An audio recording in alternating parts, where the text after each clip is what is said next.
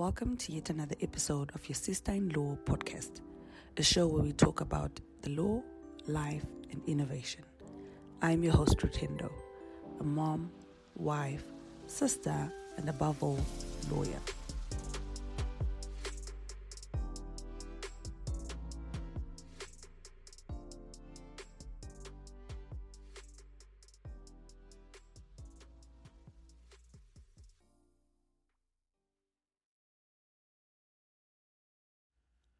Software developers often create intellectual property such as source code, algorithms, and user interfaces.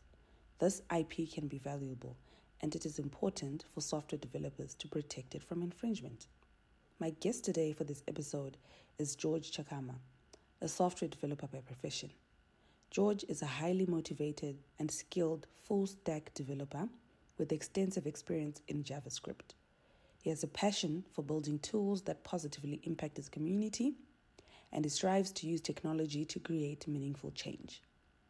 His work has been recognized through numerous awards, including the prestigious Tech Innovator of the Year Award in 2021 and the Outstanding Young Person Award in 2022. George's expertise extends beyond software development. He is a strong collaborator and communicator, able to work closely with clients and colleagues to understand their needs and deliver effective solutions. He is deeply committed to promoting diversity, equity, and inclusion in the tech industry, and he actively works to mentor and support aspiring developers from underrepresented backgrounds. Welcome to this week's episode, George. Oh, that's an awesome, introduction. I should save this and use it as of a yourself, right? Yeah. Thank you so much, Rutendo, for having me. It's an honor to be, with you here discussing this wonderful topic that you brought up. Oh, that's awesome. So my first and most obvious question to you is, what are your thoughts on the future of law? I mean, it's especially like with my field. There's a lot of work that really needs to be done, um, especially with the upcoming, changes in the industry that we now have. Talk about AI. It's something that we've been pushing, sort of ignoring as it was coming up to say, nah. But then right now with the pace, it's really coming up with. It really needs to be, monitored, and we really need quite a lot of laws that also can touch on those areas. So, the future of law really, there's a lot that can really be done, especially in my field. Because right now, I'm pretty sure a lot of people are really scared of, what's been set up to moderate how, these AI things that are coming up can be monitored, and also the fear of AI taking over the world. So I feel like if we have laws that can govern that, I think everyone can be safe and everyone will have an assurance that things will be well. So the future of law is really looking bright right now because there's more work that can be done, especially in my field. And I agree with you on that one, especially when it comes to the lawyers themselves, because like you said, artificial intelligence is slowly taking over, right? But there's lack of regulation and frameworks around that system, which can make it a delicate topic, especially for people to adapt to, because they're not sure that, okay, fine, if I probably create a system around AI, what happens, in terms of infringement, what happens in terms of breach of contracts and things like that. So yeah, I feel like when it comes to the law graduates or the law professionals themselves, we actually need to start studying artificial intelligence, taking those like free Google courses on AI, what it means to actually understand and appreciate enough as to create policies around it. Yeah. So, and those are the things. Oh yes. Another thing is also like, with these AI tools that we now have, like the problem with, intellectual property, like even when you go to varsity and you write an answer on something, they're supposed to cite where you got that information, right? But then with these tools now, they just take information. They don't really cite that, I took this from Rutendo's book or something like that. And that's really bad, I agree. And there's a whole lot of plagiarism that's happening. And you're not even sure that even if the AI does plagiarism checks, is it really the the correct thing or what is really happening. So I think it takes a lot of understanding and a lot of adapting for us to be able to actually effectively use it. So I've sort of interacted with quite a number of software developers, right? And the one thing they don't like to do is share their ideas. Like software developers are quite scared, when it comes, whether it's a hackathon, whether it's pitching, whether it's just an environment of talking about your ideas. Software developers are quite secretive. I agree with that totally on one end, because I feel like you don't know who you're sharing to, so there's a high risk of theft. At the same time, like I think we had in our previous discussion that, it's also a way of showcasing the work that you're capable of doing. So what are your simple thoughts on that?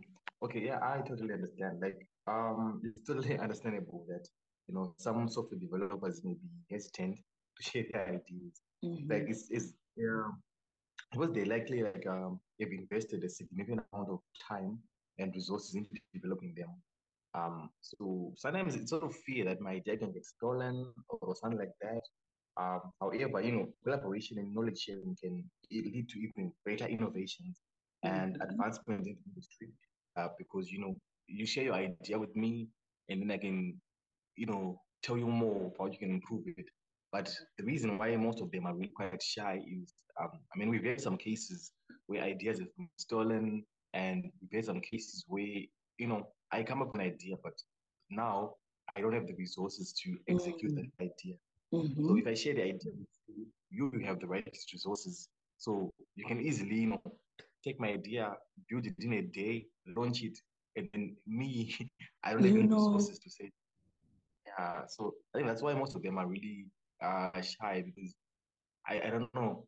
Sharing ideas is really tricky in my field. Um, but I think there should be ways that they can be assured that you can share idea, not idea getting stolen. Yeah, it's Right? something. Because I think also it then just goes down to the concept of intellectual property. Do you really think software developers understand it? Maybe before I actually give my response to that. I'll be lying if I say they do. I'll be lying because I mean there are a few guys that I've talked to that know the concepts of that.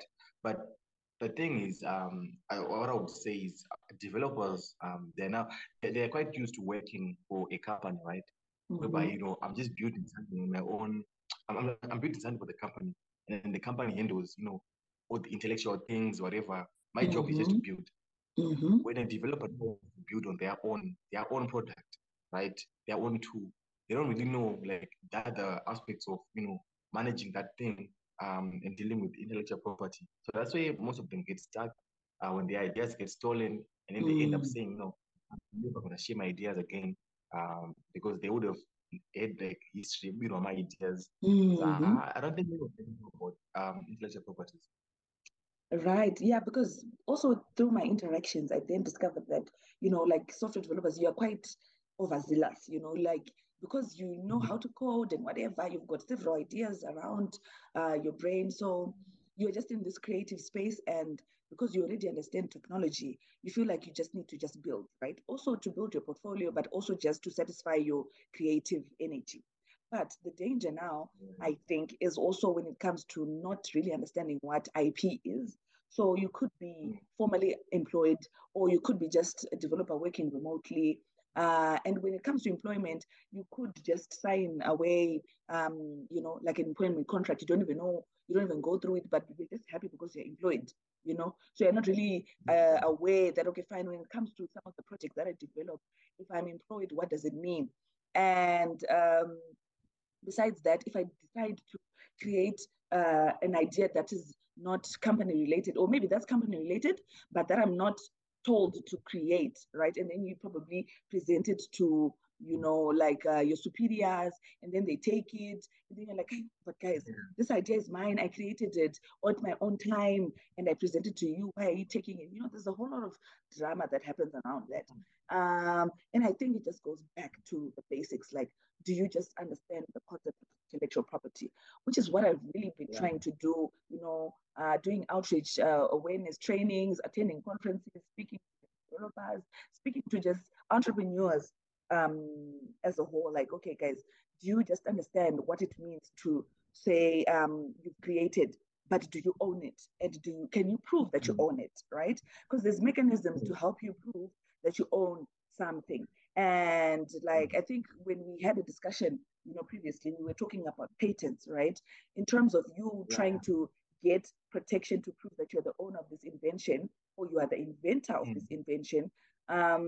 There's a system, right? There's systems to help you do that. But does the system favor the software developer in terms of costs? What are your thoughts in terms of registration? Let's say for you, someone who actually understands what a patent is, for example, do you feel like the system is favorable towards software developers in terms of costs? Yeah, I highly doubt. It's not. I remember when I was trying to register, it's an idea of mine that I ended up giving up on it just because of the cost. Because, I mean, they're okay, they're fair, right? But then it depends on the situation that you're currently in. And most of the developers, these are just developers who are upcoming, they're still learning about the industry, but they also have their own ideas they want to execute. So, I mean, it's not really favorable. It's quite expensive, really. For is it I mean, like if we're talking in the aspects of Zimbabwe, where we are right now, because if you're, I mean, it's quite affordable, but the fees here in there, yeah, they're quite a lot, and also the processes, that you have to go through. I feel like it's expensive because most of these guys are still students who have their ideas that, and if he's not a student, it's a freelance developer, which has gigs from time to time, but they can't really afford to pay those large amount of fees. So that's why I feel like most of the developers that we have in Spain, they have a lot of ideas that they're just holding back, setting up the right funds to say, executing them because they don't really have the right funds to execute them because they are some of them are students, some of them are newly, new in the industry, and some of them are just freelancers. So they're still saving up to uh, for the whole process of same patents. But I think it's mainly like lack of knowledge too, because some of them actually think that it's super expensive too, because of some prices they've had before in the streets. Okay. Yeah, and I agree totally. Because, and I feel like I also felt how expensive or how, I don't know, quite pricey the system was when it came to me trying to also register my stuff. I'm always preaching about, guys, protect your IP, but when it actually came to me trying to protect my own things, I was just like, guys, this is quite hectic. Also because, like you said, it depends at the situation you're at. You could be just a startup and you're literally starting up. So you are trying to raise funds to actually to register a company. Once you are done, you feel like you've managed to go over one hurdle. Then you're like, okay, fine. When it comes to my IP, all right, maybe let me start with my trademark and then let me go the patent route. But when it comes to the fees, you actually sit down and you think twice, and you're like, okay, does this really make sense? Or maybe let me just push because no one will see my idea. So it's really a hustle. And I think it takes more than just us as entrepreneurs or just like, even the legal fraternity. It also takes the system itself, to also come down and adapt. That's why maybe even if you check some of the filings that happen to the regional organization, right, they're mostly done from outside of Africa because the Western parts of the world, they can afford and they already understand the system behind intellectual property. So they can afford to file those fees. When it comes to filings locally, especially even Zimbabwe, it's less than 10, for example, per year, because not many people can even afford, to try and file and get something around it. So what I then did, right, this is now me sort of trying to introduce one of the projects that we've been working at ZELTA, which is Zimbabwe Innovation Legal Tech Association for those that are joining today. It's mainly an association that helps to try and create tech products that accelerate access to legal services and access to justice, but also incubate and accelerate innovation within the legal space, right? So one of the projects that we've been working on is an IP platform. Because also we realize that many people or many creatives, or whether it's your software developers, your graphic designers or authors, and anyone who's mainly in the creation space, that can get copyright protection, they fail to get registration for their works, or they fail to actually register formally their work, also because copyright works, you get protection automatically by you just merely, just jotting down your thoughts or writing it in or expressing it in tangible format, you get protection. So with that, there's a high risk of infringement, because how do you prove that, guys, I'm the one who wrote this first, right? So let's say you want to go and pitch your idea. You still have it as an idea. You wrote it down. You want to go and pitch maybe to this big company. You just go there, and even if you have like a non-disclosure agreement, you're too scared, right, to ask them to sign, because they make it seem like you want them more, and yet you're the one with the product. So number one, forcing them to sign an NDA can be a challenge. You trying to register a patent quickly can be expensive, but by mainly you having that documentation, you are afforded copyright protection. So what we then did is created a platform, or rather a vault type of platform called Prove It. We want people to be able to upload all their documents. So it could be source code, right? It could be your pictures. It could be your books, your unpublished books. It could be your dissertations even. Whatever it is, right? You upload it onto that vault, and then you request for a certificate, because like I said, there's no formal or tangible paper that can prove that you're the owner. Like a trademark, you get a certificate, or like a patent, you get a certificate. But when it comes to copyright, especially in the African jurisdiction, there isn't that formal need to actually register. So the platform then will allow you to upload your stuff. One, request for a certificate for as little as $2, right? And also, because we'll be working in collaboration with the local offices, you can then get a certificate with a timestamp that proves that you're the owner of this thing. So you can at least use that, to go into these platforms and present your idea. And you can even use that in court, because this is a legal document that has been stamped by an official authority that gives you the timestamp that you are the owner of this thing. And obviously, with AI, we would want to then be able to end up monitoring some of these works online. So there's an option of you making your work visible or denying visibility to people. But as long as you also give the platform the ability to monitor your work, so if you subscribe, the system will then be able to monitor, especially when it comes to like graphic images, your logos, your pictures, and whatever. Will then be able to actually monitor where some of your works are being used without your authority. And even so, you can then also be able to issue like takedown notices, copyright strikes, and things like that through the platform, especially for works that you would have uploaded. So I really feel like it's quite game changing, because again, it's an affordable way to protect your work. I don't know. What are your thoughts on that? Yeah, it really is. It's a game changer, really. Nice. Even the course that you're mentioning right now, it's really sounds too good to be true. Yeah, but Right? it's definitely needed. Definitely needed. And I feel like, especially guys listening right now at your projects, definitely this is for you. But hey, okay, nice. It's way different than the prices that I've had for for these items. Yeah, by far the huge difference. Right?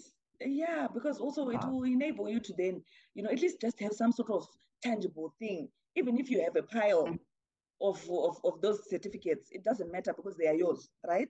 And at any time, you also decide, okay, maybe I want to go and approach this company with this specific idea. You can gladly tell them, before you even talk about your project, that, you know what, I already have a timestamped certificate. And sooner or later, we're going to be incorporating blockchain within that project, so that for authenticity purposes, but at least, you have some sort of security where you can then just go to people and talk about your ideas freely. And then whilst you're doing that, you can then start raising funds for patent protection and all those things. But at least, you know what, this is mine, it can help, and then maybe you can use that for your future endeavors. Let's talk more about Hear Me, right, and the work that you guys have been doing, and how you feel like technology has enabled your team to be efficient at what you do. Okay, so yeah, well, the aim is like it's a platform that leverages the power of AI to help out, build like leverages the power of AI and machine learning, whereby we are trying by all means to break the bridge between people learning sign language and people with speech impairments communicating with the communities that they are surrounding them. Mm-hmm. So we're trying by all means to educate people on it, on using it, and also we have a mobile app that I've been building recently that I'm supposed to release. I think tomorrow to be active on Play Store, then App Store. I think should be sometime around next week. So what it does is it takes it recognizes speech and then it translates it into like readable text. For example, if you cannot hear, you can listen using that app, and then it translates those words or voices into readable text in any language that you want.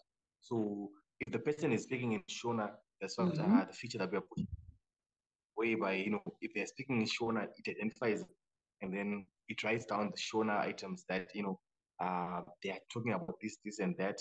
Okay. If it's English, it identifies that it's English. And also, if you want it to be written in Shona, let's say, for example, I don't know English, I know Shona, I can read Shona, then translate that English sentence that someone is speaking about, and then it translates it into Shona so that you can read, and then you can respond in any language that you want by the app again by typing whatever you want to type, and then it says it in any language that you want it to say. Yeah. Okay, interesting. I mean, the power of technology. I mean, technology is just an enabler, and I feel like that's quite efficient, especially in the speech impairment department. But yeah, kudos to you guys. Hopefully, it grows. Hopefully it grows, yeah, and becomes something that's phenomenal. So anyway, we've come to actually the end of our episode. Do you have any advice to law students or law graduates or anyone in the legal field from a software development perspective? Okay, yeah, I would say that my advice to law students and graduates would be to stay updated with the latest technological developments in the industry. While traditional legal skills such as research and writing are still highly valuable, but proficiency in areas such as data analytics and AI powered tools can additionally, networking and building relationships with other legal professionals can also open doors and lead to new opportunities, because there's a difference between school learning, graduating, and also being part of the field. For you to be really part of the field, to network with guys who've been in the field, share with them ideas, and also keep learning and keep studying, because after graduation, it's not just after graduation and you say, I'm not studying anymore. Look at how the industry, especially the tech industry, things keep growing every single day. So my advice would be, stay updated with those changes, learn like how they are moving, and then leverage them so that you can use them well to better your job or to find ways or channels that you can, maneuver in and then execute. I agree totally. I agree totally with that. And another thing to note from my end is I feel like we should get into the habit of writing everything down. If you're working on a confidential project, make sure you get everything in writing. And this includes your NDAs and your employment contracts. Be aware of the terms of your agreements. Once you have signed an agreement, make sure that you understand the terms. If you have any questions, I feel like it's good to actually consult with an attorney and comply with the terms of the agreements as well, because once you have signed an agreement, it's important to actually comply. So you also need to stay up to date on data privacy laws, because they're constantly changing. And it's also important for software developers to stay up to date with these laws so that they can comply with them. So by following some of these tips, software developers can help protect themselves from contractual and legal challenges. We've come to the end of our episode. Thank you to my guest today, and thank you to my listeners. Catch you in the next one.